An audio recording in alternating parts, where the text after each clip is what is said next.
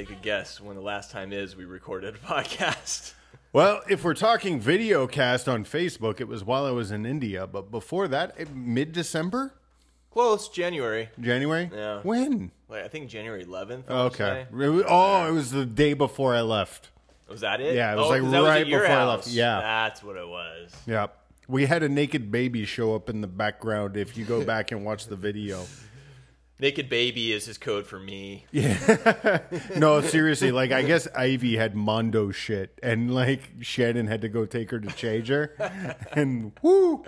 And with that, we're off. Welcome back to the Thrill of Defeat podcast. I am the proprietor of this pirate ship. I am Ian S. McAlpine, along with my trusty first mate, Matt Salem. Yarr. We are back and better than ever after months off. Yeah, we're going to talk whatever, honestly. Little Premier League, little Champions League, whatever you on Facebook Live want to talk about. We also kind of have a a grab bag. really, really fun WCW conversation we're going to That's have what at one you- point in you time. If y'all remember teased. World Championship Wrestling. I do. So, yeah. So, let's get off and cracking. We'll be right back right after this.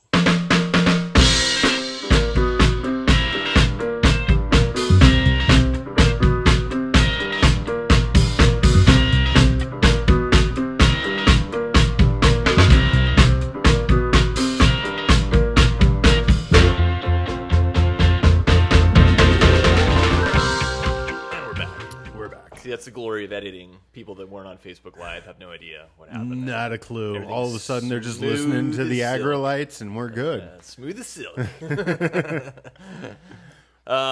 Yeah, we're back. It's been a while. I mean, before we get to some hot topics, I just want to buzz through some things that have happened since we've been gone. Worst Super Bowl ever happened. Yeah.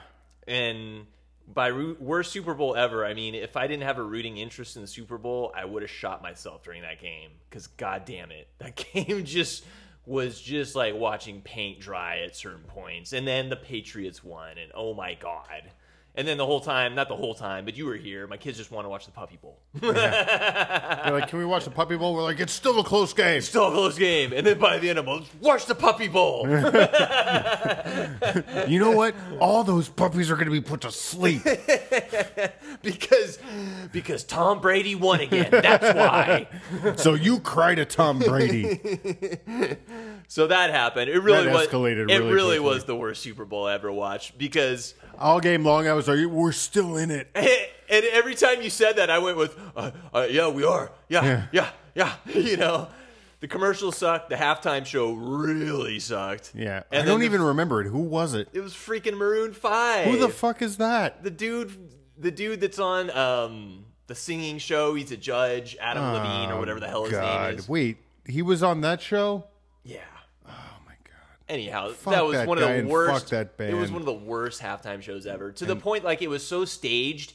I remember, like, the point where he took his shirt off. It was like you could see the gears turning. Second song, remove shirt. Yeah. You know what I mean? Third song, play guitar solo. It was like it was so manufactured. It was like Maroon 5, yeah, Prince playing in the rain. exactly. But anyhow, like, really, that I just wanted, like, that was. And on the tail end of that NFL season, right, of like all the offense and all this and all that and all this and all that, and it was just like, bah! And man, this is the first time I've really, for at least 2 weeks afterwards, people will be like, Super Bowl? I don't want to fucking talk about it. I don't want to fucking talk about it. Like, we were going to podcast afterwards if we won. And if it was even a good, close game, I'm sure we would have. But I was so convinced we were going to win that game. I was so convinced. And not just I thought we were going to win. I thought we were going to fucking destroy them. And it was just a wake up. It was rough. That was just rough. McVay He got out coached. got out coach, which he admitted. He admitted, and he's a baby. He'll be the thing is like, I know we have a bright future. It's just I wanted to end the fucking Patriots. I wanted to fucking end them. I didn't want to. Everyone wanted us to end the Patriots. I didn't want to Boston. I didn't want to just eke past them. I wanted to be the first team that fucking blew them out. And you know what? When I'm wrong, I have to admit it, and I was wrong because that Kansas City Rams Monday night game in the middle of the season, I was on this podcast. It just the Patriots are dead. There's no way they could keep up with the NFL in this day and age. And man, once again, Belichick dusted off some dude who hasn't played in 3 months to play nose tackle and played a fucking defense he's never played before, and got a bunch of white dudes off the street to play slot receiver, and they did a bunch of shit they've never done before, and they won. I mean, it's like just atypical Belichick. Yeah, and the thing I have a hard time, like, I don't want to take anything from him. He did everything he needed to do. But, like, the more and more I look back at that game, the more and more I look at everything, the more and more I feel like I feel like McVay changed his game. Does that make sense? Like, he didn't do what he did. There was no risky play calls. There was no. I'm going to take it fucking to him play calls. It was all, like, by the book safe. And I mean, I think part of that was yes, but part of it too was Belichick took shit away. Like, it was a grind. Like, they couldn't get the most bait. They couldn't get like 3 yards, dude. Like, they couldn't get much at all. I think, and that's where Belichick comes in. And one of the big saving graces that I keep looking at is, and this is the case in point going back to college. Jared Goff every year gets better and better and better. Yep. Like, he did it in college. Do you remember his freshman year? He was terrible. Yep. Terrible. And then just got better and better and better. Yeah. And then, like, we come to the NFL. His rookie year, he was terrible. And he's just gotten better. And, like, I think this kid, like, he's really mentally tough. Yes. So it's like most quarterbacks I would assume would just fall apart at this point in time. Like, this kid, he's got that, like, that just toughness about him that I'm convinced he's going to learn from what happened and come back even stronger. Yeah, I agree with that. He's mentally tough. I agree. And him and McVay are a very good pair, obviously. Absolutely. But man, fuck that Super Bowl. Yeah. Like, it was a bad game, and then B, to be rooting for the Rams, watch them lose, and then C, rooting against the Pats to watch them win. Yeah. And those are two separate things. It's like, I wanted the Rams to win, but also I hate the Patriots, and I'm just over them, you know? Yeah. So I have to eat crow, and I'm never, ever, ever, ever, ever. I'm not going to say anything until Brady and Belichick have a stake in the heart, and we've spread their remains across time and space. And that way, that way I know they're for sure dead. Then I will say the Patriots will not win the Super Bowl. I mean, I don't know. What can I say? Robert Kraft got his happy ending. Oh, Z. Yeah! And we're out. Just like Robert Kraft, we're out. All of 7 minutes. This podcast, we're out. I think I played that one perfectly. That was pretty good. So yeah, I guess basically what I'm saying is I really hope at the end of Avengers Endgame they kill Tom Brady. Yeah. I want to see him fade. I want to see one more Thanos snap and him just fade to dust. So anyhow, that was a quick recap on that. And my other quick recap since we've been gone is the Lakers are dog shit. Yeah, it's been a rough year. Total disaster. I don't know where to start with this. Injuries are a big part of why they got where they're at. That's part of it. Yeah. A big part.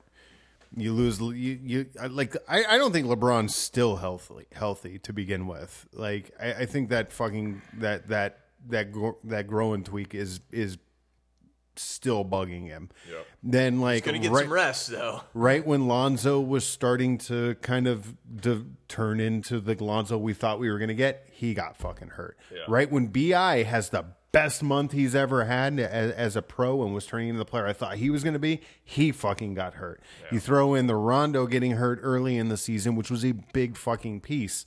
Mm-hmm. Like, I mean, I can't get furious at this entire situation because we got hit by, like, every major player on our team got hit by injuries badly for long chunks of time. Yeah. And then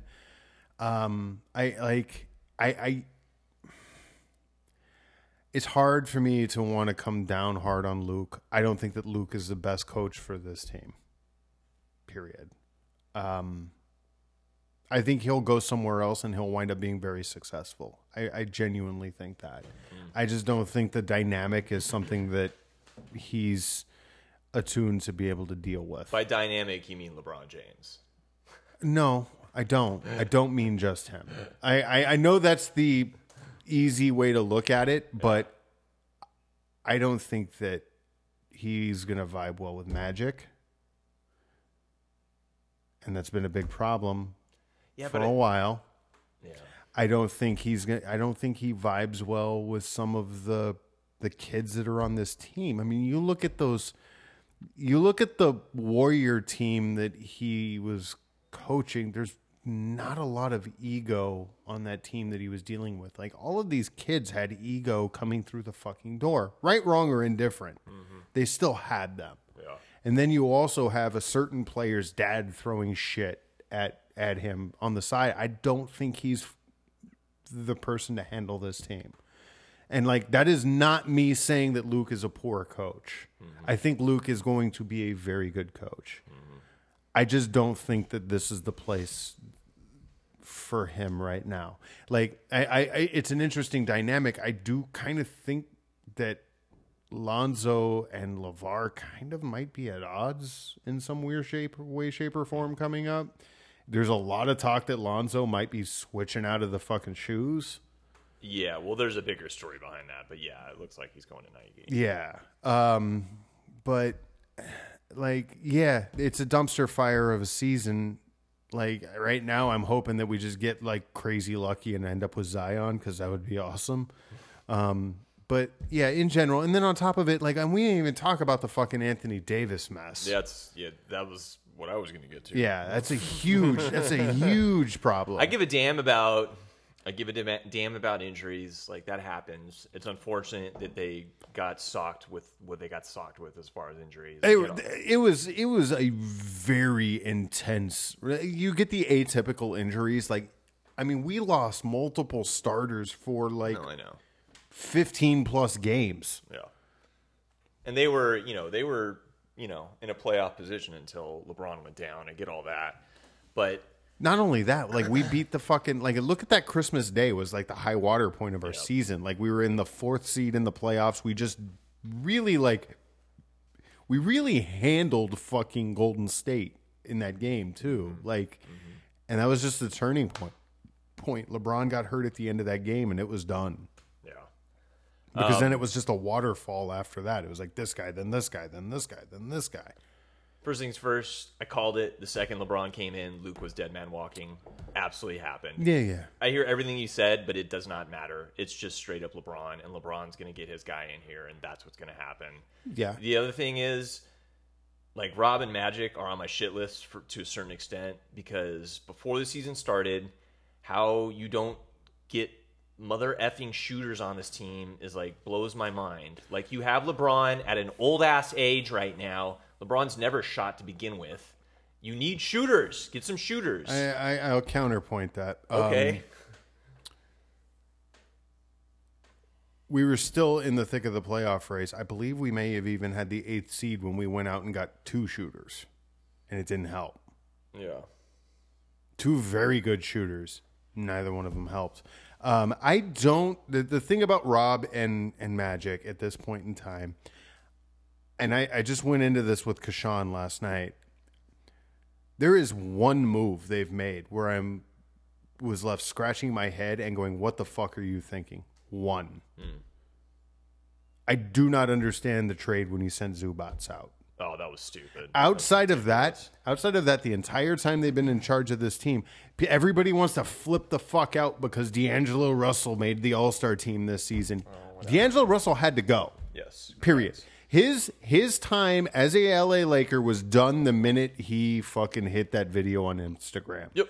There was no coming back from that. Correct. And then on top of that, we had to use him to fucking get rid of Mozgov. Yep. Do not blame them for that move. Like, Julius Randle, well, guess what? Bottom line is pretty much Kuzma and LeBron James pretty much play the same position that Randle does. So you can't keep him either. Yeah. So I'm not going to accept that one as a bad move. Yeah. Bringing in LeBron James, sorry, you did need to do that. not a fucking bad move. Yeah. I'll listen to you about the shooters. You're not wrong. I kind of got what they were going for when they brought in all of the other little parts they brought in that thing. I thought they were going to try to go Detroit Pistons, like slap you in the face style. And I'm not opposed to doing that. Like, the only move that I looked at that the two of them made that has had me scratching my head from the very minute they did it and still carrying on to this day is trading Zubats. Outside of that, I don't blame them for any move. Yeah, I mean, I get, like, in the offseason, I was like, okay, they're doing a counter move. Like, everyone wants to, be the Warriors, so they're going to do the opposite of that, which is what it looked like they were trying to do. At the same time, you need shooters. I don't care if you're the Pistons. You still had someone to shoot the damn ball. Yeah, you had your Dumars, and Isaiah was a pretty good shooter. Lambeer shot, actually. So, yeah, I get all of that. I like, that was... You're not wrong, but by the same token, we were in a playoff spot. And they pulled the trigger on bringing in two very good shooters. It didn't fucking work. It didn't matter. Yeah, and the other thing is, just the way the Anthony Davis thing went down, and how much that has to do with Rob and Magic, and how much that has to do with what's his face, that was the GM. Oh, it 100% is the GM in the other place, which is why he doesn't have a job. Yeah, but then at the same time, it's like you have to do some sort of extreme damage control after that. But what do you do? You tell the young guys to either suck it up or suck it up. And Magic showed up and did that. I guess I don't know if he flew out and met them in Philly and had the whole heart to heart. So he did that. So what now? I don't know. Maybe my blame goes on LeBron. And that's a distinct possibility. And LeBron has historically had a circus every place he's gone. Let me just put it this way. I'm not fucking happy. I'm not fucking happy at all. This was supposed to be just like this, we're just going to maybe sneak into the playoffs here. And I don't give a shit about the injuries. I'm not happy, period. I'm not happy that the Clippers have a much brighter future than Lakers right now. I'm not happy that LeBron bleeping sucks as a leader. He's a bit of a fucking cancer, and I can't stand him. And I don't want to hear him talk, let alone see him play right now. Like, I'm really over that guy right now. Like, if you're going to be a leader, play some effing defense, dude. Like, you can't be this guy. You can't walk around and talk about being a leader and then sit on the opposite end of the bench and not fucking play defense and not do this. I don't care what age you are, dude. You can't say these things and then not do them. So I've had the same discussion with my dad. Jason Kidd in here as the fucking coach? Give me a break, That's dude. not his call. God damn. If he had his call, it would be Tyronn Lue. Oh. Jason Kidd is Magic's call. I'm telling you that point blank looking at it. That is exactly his call. And that will be move number 2 that will have me go, what the fuck are you doing? Yeah. The defense thing, you're not wrong. But I do know that he played pretty good defense in the first half of the season. And since the injury happened, he definitely has not. And the defense is exhibit A to me, where I'm like, he's still fucking hurt. No matter how you cut it. Yeah. He is still hurt. Now, everything else that you said, yes. Every place he's gone to, there has been a circus attached to it. It's always been that way. Yeah, I know. And I know he's like this passive-aggressive dude and like everything. Like, I get that. I get all that. It's just once that's the whole thing. It's, it's the oldest rule in sports. When you're winning, you deal with the shit. When you're not winning, fuck the shit. I understand. They look like an effing joke this year. And I get it, the injuries and all that. It all compounds. I can hear your reasoning and I hear what you're saying and all this stuff. But when you take all that stuff and you compound it into one season, you're like, gee damn, dude. Like, what the hell? The Davis thing, everything, like all of it. It was a joke. Like the Lakers were a joke this year. Like listening to sports talk radio or reading blogs or whatever. I mean, we were Bleacher Report, all of it. We were just a constant butt end of a joke this year, and it bleeping sucks. And then the Clippers don't even want to get in the playoffs right now. They're still going to get into the playoffs, and they're going to get Kawhi in the offseason. And this brings me to my biggest beef out of all of this. You bring in LeBron. Awesome. One of the biggest reasons you brought in LeBron is you're going to get someone else to come play with him. Now tell me, who the fuck wants to come and play with LeBron? It's going to be a trade. It's going to be a trade for who? Who are we getting? Just tell me who it is. Like, who are we I getting? wouldn't rule us out on still winding up with Anthony Davis, first off. I wouldn't rule that out. But, I mean, look, there's going to be players that come up every year that we can pull, that trades can go down with. And I'm reasonably certain we're going to pull the trigger on a trade. I got to jump on that real quick, though. This is something else that really irks me. And this doesn't fall on Robin, Magic, or LeBron. This is something else that pisses me off. There ain't nobody in the league that wants to trade with us, dude. Like, there's a bunch of teams that still, for whatever reason, just hate the Lakers and enjoy watching them being under everyone else's thumb.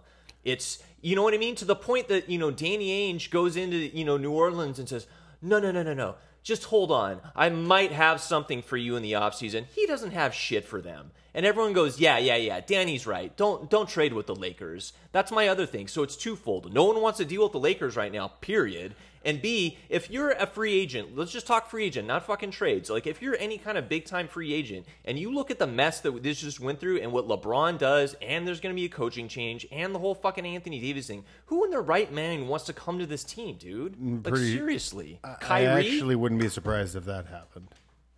We'll see. But do you understand why I'm frustrated? Like, It was a frustrating season, dude. I don't disagree with you. And it was, like I said, I get everything you said. It's just this compounding thing. And just being a Laker fan, but it was that's like different. We were a joke. That's the difference between where we're coming from. I had the same conversation with Kashan last night. I've had the same conversation with my dad. I get what you're saying. By the same token, a lot of this is your heart talking and not your head. Yeah, I'm a fan. I know you are. So I'm just sitting here. I'm not a front office guy. I'm just sitting here trying to make things as objective as I possibly can. So where do the Lakers go from here? I mean, honestly, I would not be opposed, minus some tweaks, bringing in a few shooters of some sort. Bullock didn't work out. The fucker we got in the deal for Zubats didn't work out. Bring in a couple of decent shooters. Would not be opposed to trying to reset and play with the same fucking team, but healthy next season. I wouldn't be opposed to that. You still need someone else. I mean, Kyrie or whoever. I don't know. Somebody. I mean, maybe, but but here's the thing. Like, Boogie. if we go, not Boogie. Here's the thing. Can't say that enough. If we go forward, like, I mean, and then maybe we could get Clay. That might be a possibility. But either way, like, period. Even if we just bring in a few role player shooters that can help space the floor and everything a little bit, like, as long as we're in the hunt and everything as the season's progressing next season, when the next batch of guys who are going to get fucking traded because their contracts are coming up, like, they may want some of this youth we got. We have another fucking lottery pick this year too. Who knows? Maybe we hit the fucking jackpot and move up into the top 3. I don't know. Like, I don't have that answer for you. Let's talk about that when fucking June 5th rolls around and we actually see how everything rolls out. But the bottom line is like, somebody's going to take the money. It's, can we find the right people to take the money? And I just realized where I'm coming from, just in the moment right now, is that, look, the Lakers, like, hasn't been good for a while now. I'm good. But the whole thing is, as a Laker fan, I've actually been pretty effing patient, like, especially as it relates to other Laker fans I know, and, reading how other people react on the internet and whatnot. I've been pretty damn patient. I've been pretty damn understanding, through years and years of this now. So for me to get to this year, and again, I get the injuries and all that. So for me to get to this year, and I wasn't looking for a championship, I was just looking for competency. So we finally get to this year, we get LeBron, and it just, all these things happen. I was done. Not done, but you know what I mean? It was like, I've been pretty patient, and I've been pretty understanding over the past however many years, with the exception of that stupid-ass contract they gave Kobe, which drove me up the wall. With the exception of that, I've been pretty understanding and pretty like, oh, this will happen, and we got to stick with it, and we'll figure it out, and I've like said all those things. And so I'm at my breaking point. And again, I'm not like running away from the team or anything like that. It's the first team I ever truly loved in my sports life. But it just, I got to a breaking point this year. And like, on top of that, I got to a breaking point, and I know the internet. And then it's just like, go on Bleacher Report, to go on whatever, and it's like people are just clowning the Lakers. I'm just like, man, come on. Dude, people are always going to do that. I know. And we still haven't hit the fucking ugly years of the post-Magic, like, fucking Lakers. Randy Fund. We have not hit that point yet. I mean, look, it's ugly. It was a bad I've lived season. through all dude. that as a fan. I Like, know. I've been there. It was a bad season. It did not work out the way we wanted it to work out. But like, if it were just pure incompetency, I'd be pissed. But there are other fucking factors at play. Period. There are, and it's like I'm not gonna get all hung up on it because of the, like I said, I'm going to look at it and see the other factors at play, and I'm not going to freak out yet. It was shitty. It didn't work out. Yeah. Let's see how this offseason treats us and go from there. I get you, dude. I'm like look, I sat with you right here and watched us beat the fucking Celtics in the finals in 7 games, and like, it was at the edge of my seat. We started out sitting on your couch and ended up about 3 feet from your fucking television by the end of that game. It was so tense. Like, I'm as big a Laker fan as anybody, like, period. But, like, I gotta look at things objectively. And you know, what you're saying about LeBron, yeah, you're right. He can be a circus, and it's a pain in the ass to deal with. It is what it is. Like, we're going to have to see how next season rolls out, and I'm not going to totally flip out like every decision was wrong and the Magic doesn't know what the fuck he's doing, because outside of the move to trade Zubats, every move that him and Rob have made sense when they made it. Yeah. Every one of them. Yeah. I guess the other crux of it too, like I've already touched upon, is like the one thing I'll give LeBron this year is his little stroke of genius was the All-Star game, because the captains get to choose their team, and so he chose all the guys that basically he's recruiting. Yeah. But of those guys, it's like, which of those guys would actually come to the Lakers? Like, I don't know. And maybe I'm just so sour on the Lakers this year that it's just clouding my vision really bad. But that's where I'm at now. It's like, who would come here? LeBron's a bitch. LeBron does this. LeBron does that. Who really wants to play with this guy right now? Like I said, he's at the end of his career, and he's a drama queen. Let's look at this objectively. Like, let's look at the month of February that BI had, and how fucking good he looked. And then on top of it, like, looked like the light bulb was kicking on, and he was like hyper aggressive in games, which I have not seen from him in the past. Not at all. And like that month, he looked fucking great. Yeah. Like, he got hurt. Yep. It is what it is. Like, Lonzo, that month before he got hurt, looked like everything was clicking with him, and he was starting to figure it out. Yeah, okay, I get it. He wasn't throwing up fucking 20 points a night, but that's not what his game is. Like, he does a lot of shit that doesn't show up in the stat sheet. My problem with Lonzo, though, is how many times has he been injured now? Like, is he getting tag? It very well might be, but a lot of them are ankle sprains. Let's see what happens if he ends up switching shoes. I'm sorry, that is a factor. Yeah. Like That dragged on a lot longer than we thought it was going to. Yeah, I mean, I had to talk some Lakers, dog. I know, bro. And like I said, the other part of it too is, like, I look across town, and not that the Clippers are ever going to eclipse the Lakers, but it doesn't help right now, because Jerry West is over there, and I can see what he's cooking up, right? Like, he has this team of no names, basically, but it's a good team. Doc Rivers just coached his ass off, like maybe the best job he's ever done in a season, I'll be honest. And I'm not a big Doc Rivers fan. So I look across town, and I see that they have these pieces. They've cleared some space. Obviously, they're going after Kawhi. Like, you read, they created this position within their organization basically, like, just to recruit star players. Like, that's what this guy, the former SI writer, whoever it was, I can't remember. So I know they're going after Kawhi hard, and so assuming he does come here, like, what then, you know? And does Durant come down here just to piss off LeBron? No, I don't know. Durant's going to be a Knick. Yeah, next year. I know. There's that's a foregone conclusion. So yeah, that doesn't help. You know, like, when I look across town, they look a little more, you know, They look competent. Yeah, dude, it's a Jerry West run team. You know that's going to end up happening. So anyway, yeah, Lakers. let's What's your dad say? Do you have any insight for me before I move said on? don't trade Ingram. I can see that. Yeah, from here. well, yeah, I'm not trading Ingram. 1 second. Let's see. Thank you to everyone on Facebook Live for checking in this evening.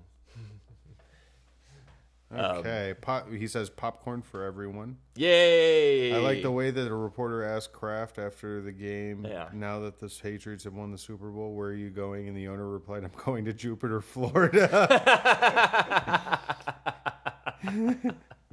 Well done. He also tells us to bring in Klay Thompson, but That's not gonna happen. I wish you would, but it's I not do. gonna happen. I like before, just so I want to make sure we get this in because I thought this might be an interesting conversation starter. Yeah. So, like I said earlier, you were a bit of a WCW guy. Yeah, loved it. So good. I was still a WWE guy because Shawn Michaels was over there, and that's Also, that's the guy I like. WCW on Nintendo 64 was the best wrestling game. It was very so much good. was. They did like 3 of them. I think it was a WCW NWO World Tour or something like that. Yeah, that it was one. so yeah. good.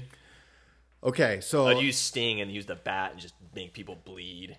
that's going to get us into the point that I wanted to get to. All right, cool. So Eric Bischoff has a podcast right now. It's called 83 Weeks, and the name is because that's how many weeks they kicked WWF's ass in the fucking Monday Night War ratings. Yeah.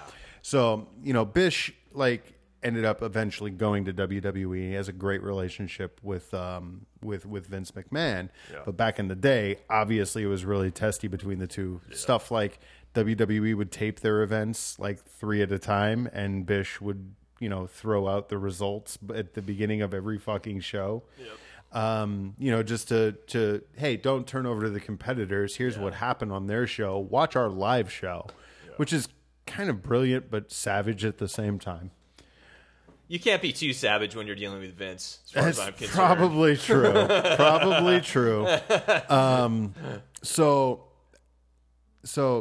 one of the questions after listening to his podcast a few times that jostled around in my head, and I have a thought process on which one I think you're going to pick, but to me the WCW thing, to me, the production quality wasn't as good as Raw generally, and I had my issues with their storytelling in comparison. When I'd watch a show, the lighting always seemed like it seemed artificial there.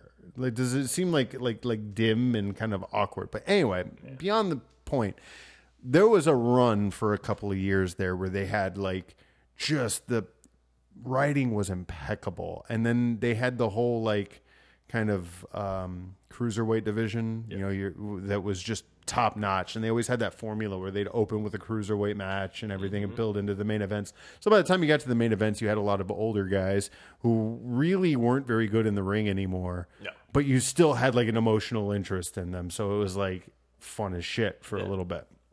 I have to ask you, and I have an idea where you're going with it, but I'm curious, what to you was a bigger storyline?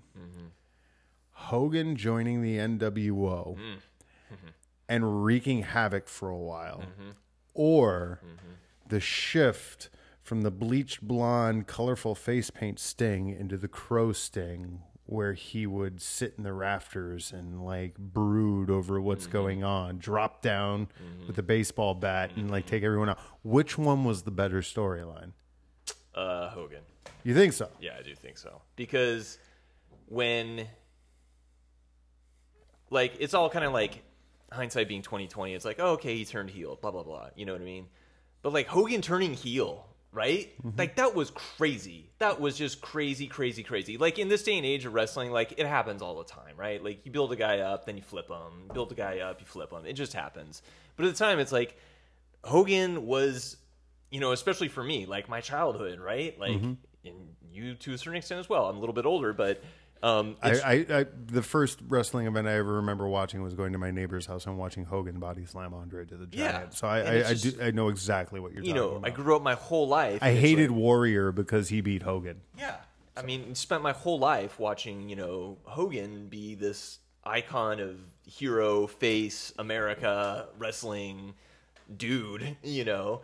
And so him turning heel and the whole NWO thing and all that. And I distinctly remember that night, right? When he shows up on WCW, you know, and he becomes a heel. Like, it was fucking amazing. And I was so blown away by that. And on top of that, it's like, you know, I'm already like kind of into WCW. And granted, like, there's WCW before Ted Turner buys it, right? And then there's WCW once he buys when it was Crockett Productions. And yeah. So like, I'm talking about, like, I was in it when Ted bought it and turned it into this crazy monster that was so much fun.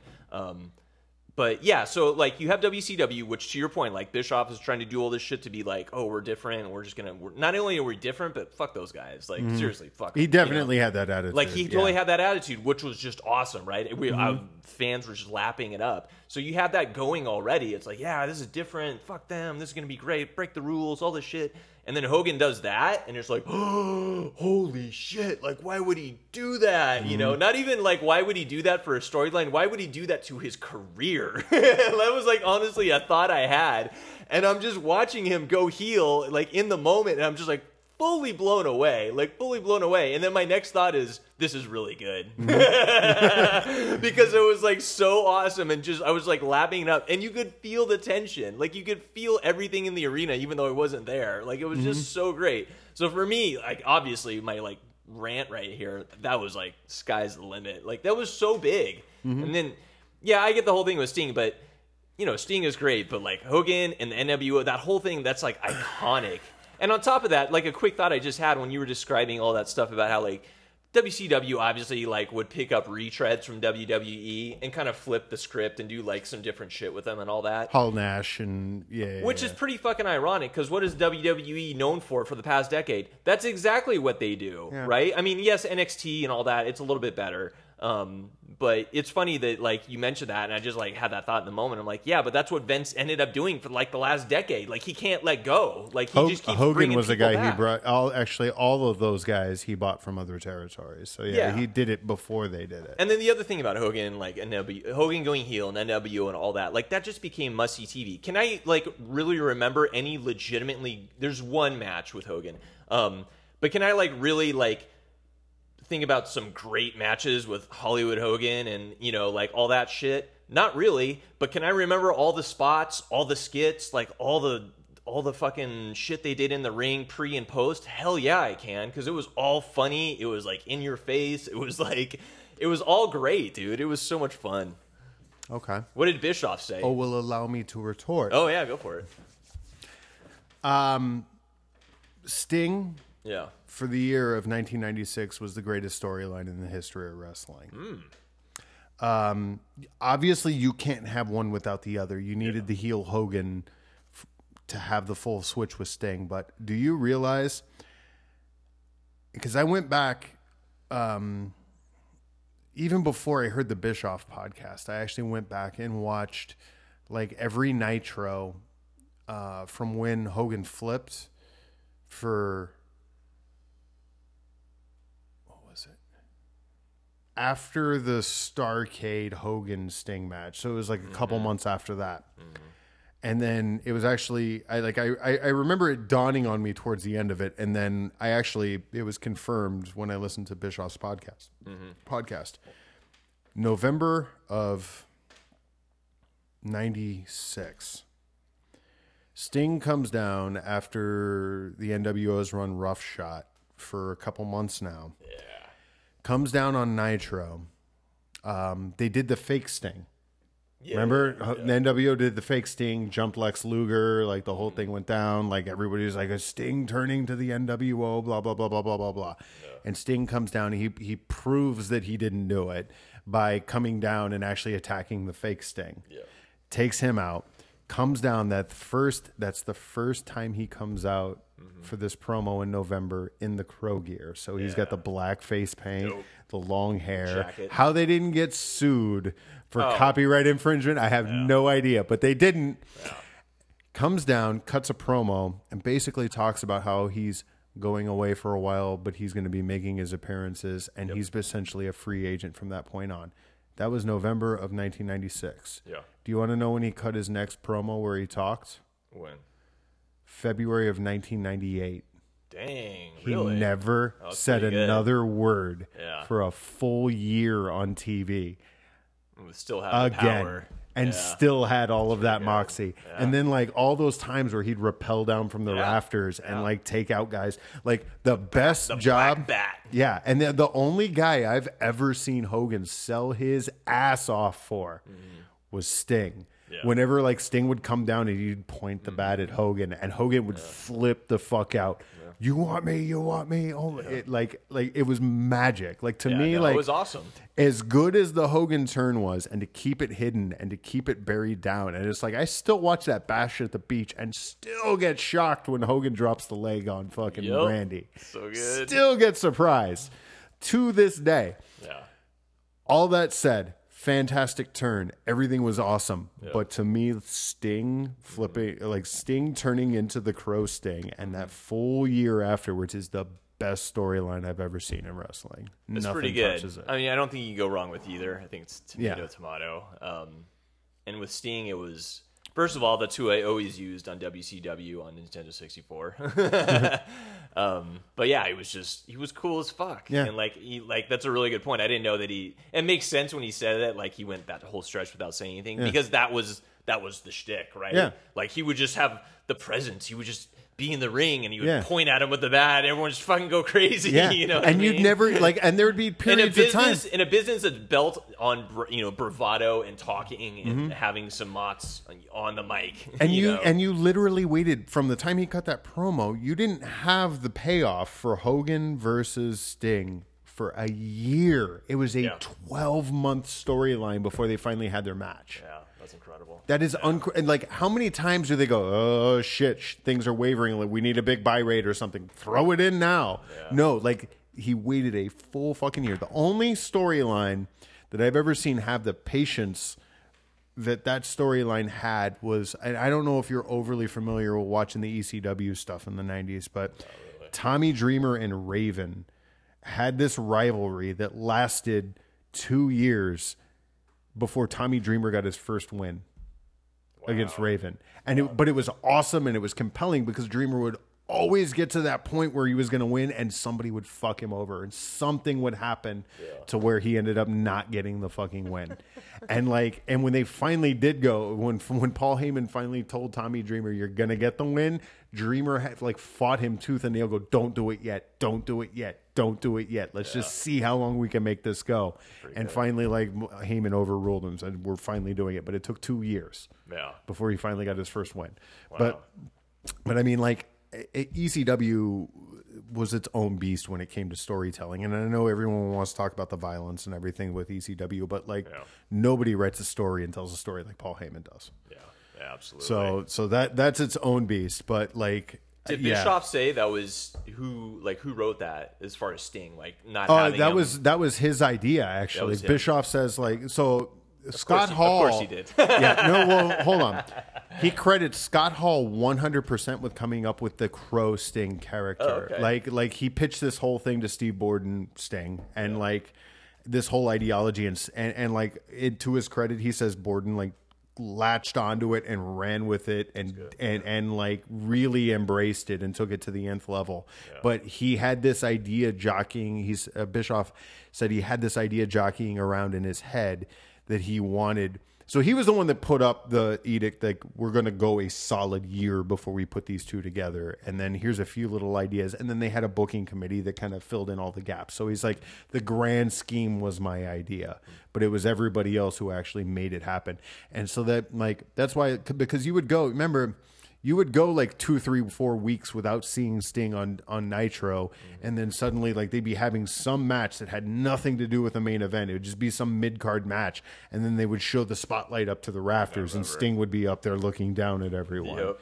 Totally. So it's that's the kind of thing they did to just keep him in your head that he's still there. Yeah. So it's a good long play. Yeah, it was dude, if you really think about it, it's almost Phantom of the Opera what they did with him. Absolutely. Very theatrical. Mm-hmm. That's pretty cool. Yeah. Speaking of, what was it, 2 years? You said 2 years that guy didn't get his win? Yeah. Yeah, 2 years. Speaking of people or teams waiting a long time to win something. Nice segue. Let's talk about the Premier League real quick. Yeah. We are upon the run-in, as they say. The final international break is over? I believe so. Yeah. Yeah, we're almost into April. We're straight through from 9 here on games or whatever. So and I'm going to carry this because he went to the bathroom. All right, keep it going for a minute. Yeah, no, I'm good. So yeah, it is the run into the end of the Premier League. Right now, Liverpool is on top by all of 2 points. Yes, 2 points over Man City. Tottenham is in third, Arsenal is in fourth, and Man United is knocking on the door to get in the top 4. There are 9 games left in the season. Man City does have a game in hand. It is crazy to me that Liverpool have 76 points at this point and, are still fighting tooth and nail to win the damn Premier League, because Man City is a machine, an absolute machine with so much oil blood money. We're talking about City. Yeah, exactly. I was just talking about the fact that, running down the top 5, as we go into the run-in. You should go to the 6. I will in a sec. But just the whole fact that it blows me away that, here's Liverpool sitting with 76 points coming into the run-in and still in a goddamn dogfight because Man City is Man City. And they have a game in hand right now. They're 2 points behind. The big running theme amongst Liverpool fans right now is it possible to enjoy the season? Because it is stressful as much as it's fun. And there's this distinct possibility of not winning the league after having an absolute... literally, they could finish the season with so many effing points and not win the league. And so a lot of Liverpool fans, especially the last few weeks, it's just been this kind of echo chamber of, can we enjoy this? Even if we come up short? From an outsider's perspective, I don't think you can. Because you guys had City buried in early January, in my opinion. I think you had it when you guys went into the game against them. You had a chance to put them 10 points back, and I think you guys lost that game. Lost that game, yeah. And ended up, and now it's like at this point, it's almost like if you guys don't win, it's almost self-inflicted. I don't agree with that at all. They've lost 1 game. Yeah, but you dropped. Guys drew against teams you had no business drawing against. In my opinion, you know what I mean? Does that make sense? Yeah, but this is where I call bullshit on people when this happens. Let me reiterate this: Man City is an absolute machine. Man City has, slight exaggeration, billions of dollars. No. They are 6 deep at every position. The mere fact that Liverpool is even sniffing their jockstrap right now is a miracle unto itself. And yes, Liverpool has talent, and yes, they have some money. But the mere fact that they're even in this position is pretty great. And that's where people come into this whole position of, can we enjoy this right now? Yes, I think you can. It's pretty stressful, but you can enjoy this. Yes, should they have won some of those games? Of course they should have. But in the same time, I see where Klopp is coming in. Right? It's been like he's been very defensive-minded this year. He has obviously switched their style to a certain extent. And so certain games, like the Everton game, case in point, right? Got to go to Everton. It's one of the 2 biggest rivals you have. It's the one game they're going to fucking just be all out and everything and all that. Can you afford to lose the game? Absolutely not. Can you get out of there with a draw? Yeah, not ideal. But can you lose it? Hell effing no. You cannot lose that game. And so I think that's where he's coming from in certain games that, yes, people are like, they dropped points, air quotes. You can't lose the game. You cannot lose that game. You have to be in the conversation right now with 9 games to go. I have to say, but I still have to point to the fact that in early January, you guys had a 7-point lead with a chance to put City 10 points back. So they didn't win that game. So you didn't. So you're down to 4. That's still a fucking healthy lead. And now you're 2 up with them having a game in hand. Yeah. Like, you had your own destiny under control and ended up no longer controlling said destiny. Yep. That's not good. And on top of it, like, I get where you're coming from. And, like, I'm not trying to be a dick here. I'm pulling 100% for you guys to win this fucking league. But, like, you guys are almost as deep as they are. I'm not saying you spent the money to do it. You guys did it savvy. Yeah. You guys brought in guys like Salah for pennies on the fucking dollar because that was a smart move. You guys spent big money where you needed to with guys like Van Dijk and Alisson. But, like, seriously, you guys have hit a rash of injuries this year, and it doesn't even really seem like you guys missed a beat because the guys that you guys plug in are fucking good. You guys are just as deep as they are. I don't know if I go that far. I think we're deep. This is the deepest team Klopp has had. It's the deepest team Liverpool's had in a long time. Are we deeper than Man City? I don't know about that. But you're close enough. We're close enough. And I'm not trying to make an excuse. Like Man City is Man City, right? And that's all I'm saying. Is like the fact that we're look, I want to win this so badly, of course, you know, because it's been forever. Am I going to fault? Am I going to fault? Am I going to fault Jurgen Klopp right now? No, I didn't say that. Not at all. I didn't say that. All I said was, if I were a supporter and a fan, to me, and I 100% would still say Klopp needs to stick around because he's a fantastic manager and he's done a fantastic job. But to me, if I were sitting and looking at this, all I would do it's like the Dodgers got to back-to-back World Series this year. Do you feel good about that? Or the last couple of years. Do you feel good about that? I don't feel good about that at all. No, but Liverpool, I mean, this is a different conversation. I'm not comparing those two. Those are two very different things right now. Liverpool, you know what? Klopp showed up, weren't even in the Champions League, weren't even near the Champions League. Klopp moves them up a year, moves them up a year. They keep making progress. This isn't another progress year. This isn't, you know, getting the Champions League final last year, awesome. Bit of a glue and gum and gumption and got there and some shit happened in the final. Bloody sucks, you know, but here we are. Next step up. Now we're, you know, competing for you. That's one thing I keep going back to. Go Google search the lineup Klopp had his first match.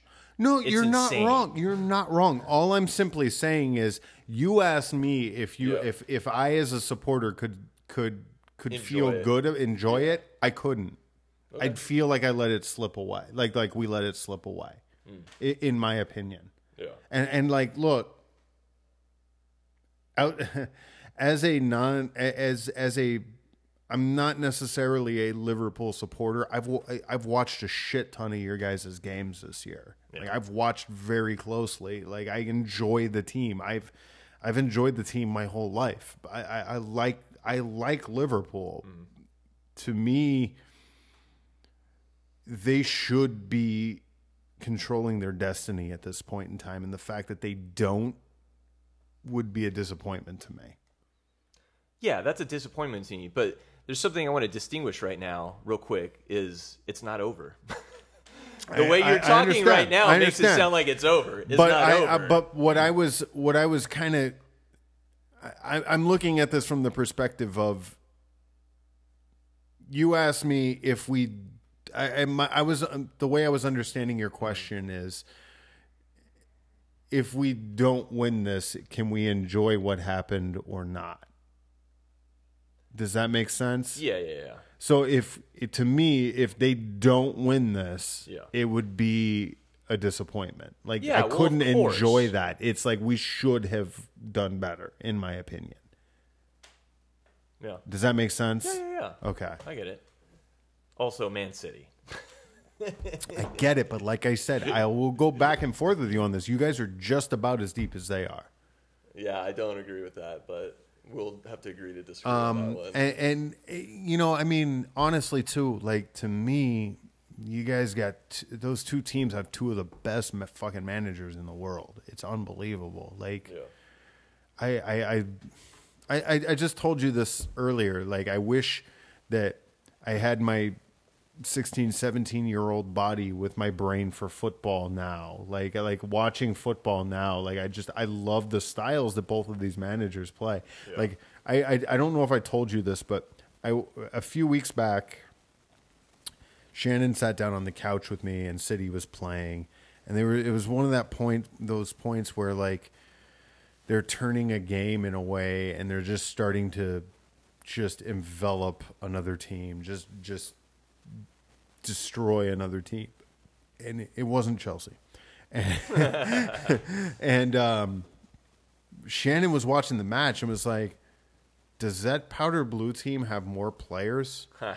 Because the way they move and the way they're structured and the way they mechanically are sound and how, like, the way they push the action and push the defense forward to just envelop teams, it's overwhelming, it's stifling, it's suffocating. It's just powder blue wave after powder blue wave, and they, like, every time you get a clearance and you think that, oh, maybe we can turn a counterattack here, there's just another wave of powder blue coming at you. Yeah. And it's just exhausting.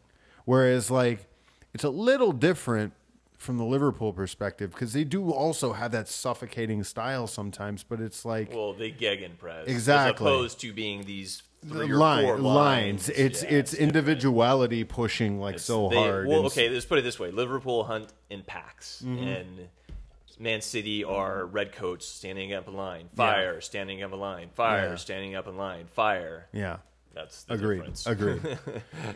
But it's fascinating to watch those two styles with each other. And who did you guys draw in Champions League? Porto. Oh, nice. That's a good draw. Yep. City got Tottenham. Yeah. Yes. And the thing there is they end up playing Tottenham like 3 times within 10 days. Yeah, because they have a league game too, right? Yeah. Which is crazy. Yeah. We did that with City too, I want to say. We played them in December, then we played them twice in January. And once, because one of them was a League Cup game. Yeah. Don't get me wrong. I am disappointed that Liverpool don't have their fate in their hands. Mm-hmm. Am I enjoying this? Yes, I am. Will I enjoy it? Yes, I will. Hopefully we win. It is not over. And Man City will drop points. I guarantee that. Who do they have? They're fighting on 4 fronts right now. 3, because the League Cup's over. Oh, League Cup's over. So 3 fronts right now. And I do have a sneaky suspicion that if you gave truth serum to Pep right now and said, what's more important to you right now, Champions League or Premier League, he would answer Champions League. Because that's the one thing Man City has never truly staked a claim as being a European team. Has he? Has he what? Has he won it? I'm not sure. Barca or Bayern? Did not Bayern. No. Maybe Barca. I don't know. Because I know Marino won it with Inter. Yeah. And the two of them are always tied, so. Yeah. Okay. So I hope that plays into it. Again, they have incredible depth, but hopefully being on Yeah, I mean, if the FA Cup game, they'll throw that if need be. Yeah. Though, of course, like, there is pressure because they have a chance for the fucking vaunted quadruple. Yeah, exactly. Yeah. So I don't even know that you... I mean, I guess if you had to pick, you got to pick one, but... Do you really want to throw any of them away? No, I'm not saying that they would throw them. I'm just saying, if you gave him True Serum, what his preference would be at this point. Oh, yeah. It'd probably be Champions, Premier, and then FA, of course. Yeah. So, we'll see. This is the run-in. Like I said, I guarantee Man City drops points. It's just, hopefully Liverpool doesn't drop any points. You guys still have us... and a game against someone else tough, don't you? We have Tottenham this weekend. Tottenham, okay. And then those are the two. It's you guys, and Tottenham. What about City? Who else do they have on their run? Well, they do have a little issue of having to go to Old Trafford.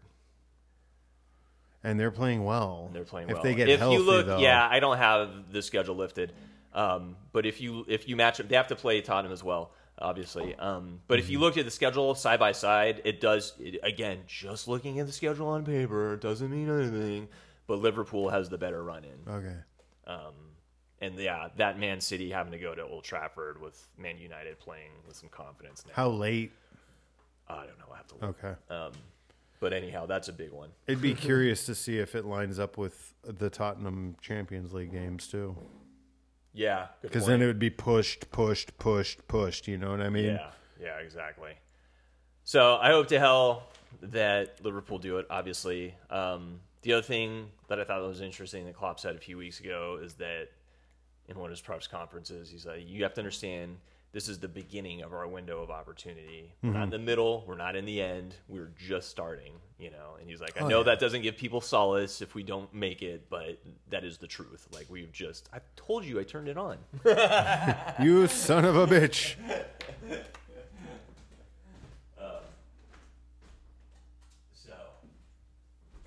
No offense, I need your team to be a train wreck when they come to Anfield. Yeah, we'll try. I can't fucking figure it out anymore, bro. Like, I don't. I don't need you guys at your best right now. I know. I need Eden Hazard thinking about Madrid. I need your coach smoking in the hallway. I need your goalie not listening to your coach. I need all of it. It's I can't begin to describe where we're at. So that very well might be a possibility, because it's like we get fucking mauled 6-0 by City, but then we come out a few weeks later against them in the fucking Carabao Cup and play like our best game of the season in the final against them, lose on penalties, and then like played really well for a few weeks, but then we fucking dropped a fucking deuce at Everton. Yep. And I just can't figure us out. I can't. I mean, we're still got a fighting chance at getting in the top 4, but we could win Europa. I don't know, but I don't fucking. I mean, it's train wreck right now. Yeah. I got nothing. I don't know if you remember this conversation, but my only hope for Christian Pulisic was that he was going to a stable environment, Matt. Well, so we might have a transfer ban. He'll get plenty of time. It's true. I don't know who your manager's going to be, but I don't know either. Damn it. Might be Frank Lampard. I think they moved him that quickly. He's been. Yeah. Where is he? At Derby, right? He's at Derby. How long has he been there? A year. I mean, it's Chelsea. He's done really well. No. It's nothing against that. That's crazy.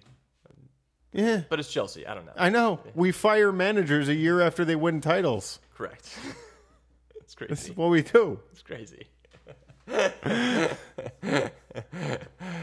might be John Terry for all I know. It might be me. I don't know.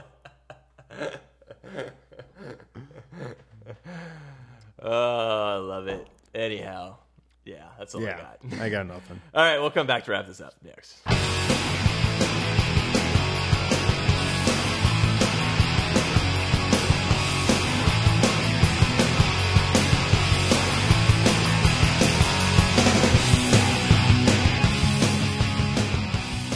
Good times. Yeah. Dad has a closing comment. I'm checking right now. Yeah. One moment. Anyhow, good times. Thank you for sticking with us. If you're listening to this on this podcast, wherever, however, thank you for tuning in on Facebook Live. As usual, life happens. We try to do this as much as possible, but Hey, I went to, other continents, multiple of them. Yes. Getting back in the swing of things, and then, for having sure. little ones. And so. What do you say? See, what I don't understand is why Liverpool would change anything about their game when they are right. No one in the Premier League can run with them. No one can beat them. He's not wrong. As far as their style? Yeah. Like from last year? Yeah. Oh, that's an easy answer. Because we don't want to be playing 5-4, 4-3 games. Like, you can't win the league like that. I'll tell you this. Here's my quick insight. I'm free of charge, everyone. Assuming, let's say, we got Porto in the, now, and then they would move on. If they beat them, they go in the semifinals. Let's say they kind of stick to what they're doing right now, which is 4-3-3, pretty standard, defense first, blah, blah, blah. Move on. If they move on, I think from that point on, I'm going to guess that Klopp flips the switch. Goes all out. And goes all so out. You're telling me because you're in a tournament style, right? So at that point, you've progressed pretty quick, and not pretty quick, but you've gotten this far. You're probably going to be playing Barcelona if you get to that point. Then I say at that point you flip the switch. So you're telling me you go with Shaqiri and Keita in the middle then? No, I'm just saying you go. I'm not even talking about I'm saying that for a specific reason. To me, like you could tell kind of what he's going to do when you end up in the midfield. If you wind up with Milner and Henderson, it's going to be a more conservative game. If you wind up with Shaqiri and Keita, you're going to have a lot more attacking power. No, I think that's a misconception because last year they were this balls to the wall heavy metal football team. Henderson and Milner played a lot. They did. So it's not so much the personnel, but it's the style. The difference is one of those guys were playing the holding midfield spot, but Fabinho's got that locked down. God, now. I love that guy. Yeah. So good. Yeah. He's just a destroyer. Yeah. He's the destroyer of men. And it's like, one of our we got a lot of injuries at center back. Yeah. That motherfucker just slides back and you don't miss a beat. And Bayern didn't score a goal. Not sweet fuck all. It was pretty great. Bayern Munich did not score a single fucking goal. Yeah. That was great. In 2 games. No, they got one. Oh, that's right. They didn't score. Joel Matip scored. That's right. They scored no goals. They scored no goals. I will say real quick that 3-1 beatdown in Germany was satisfying. I can imagine. That was just like, here's your lunch. Get the hell out of here. Yeah. We own this place now. And it was like the first half was dodgy. Yeah. At least half the second half of the first half was dodgy, and then in the second half it was just like, oh, Bayern's old now. Yeah, they're really old now. I think they're old, and then I think also. No, it's like you guys have that ability to make teams look ancient. Oh yeah, gotcha, yeah. You know what I mean? And I think too, part of it was experience from last year's run. Oh yeah, that they know. Mm-hmm. Anyhow. What's going on? What's new? You can find me on the Facebook. You can also find me on the Twitter at Yoga with Yoda 1. You can find us on the Twitter as well as at Thrill Defeat. I need the login credentials again. Yeah, that's good. Find this podcast on iTunes. Find it on SoundCloud. Tell your friends, tell your enemies. Thank you. Hit us up on Facebook. Thanks for tuning in on Facebook. Thank you for listening to this podcast. I know it's kind of hit and miss when we're doing it, but we totally appreciate it. We'll get more consistent. Give us some feedback. That would help. Thrill Defeat on Facebook. I think that I covered that. Baseball season is almost upon us. Thank you. I can't wait. We'll talk baseball soon. Yep. I'm going to bring a guest in for that, actually. Who? A friend of mine is a big... Do I know them? No, you don't. He's a big baseball fan and a big wrestling fan. So hey, sweet.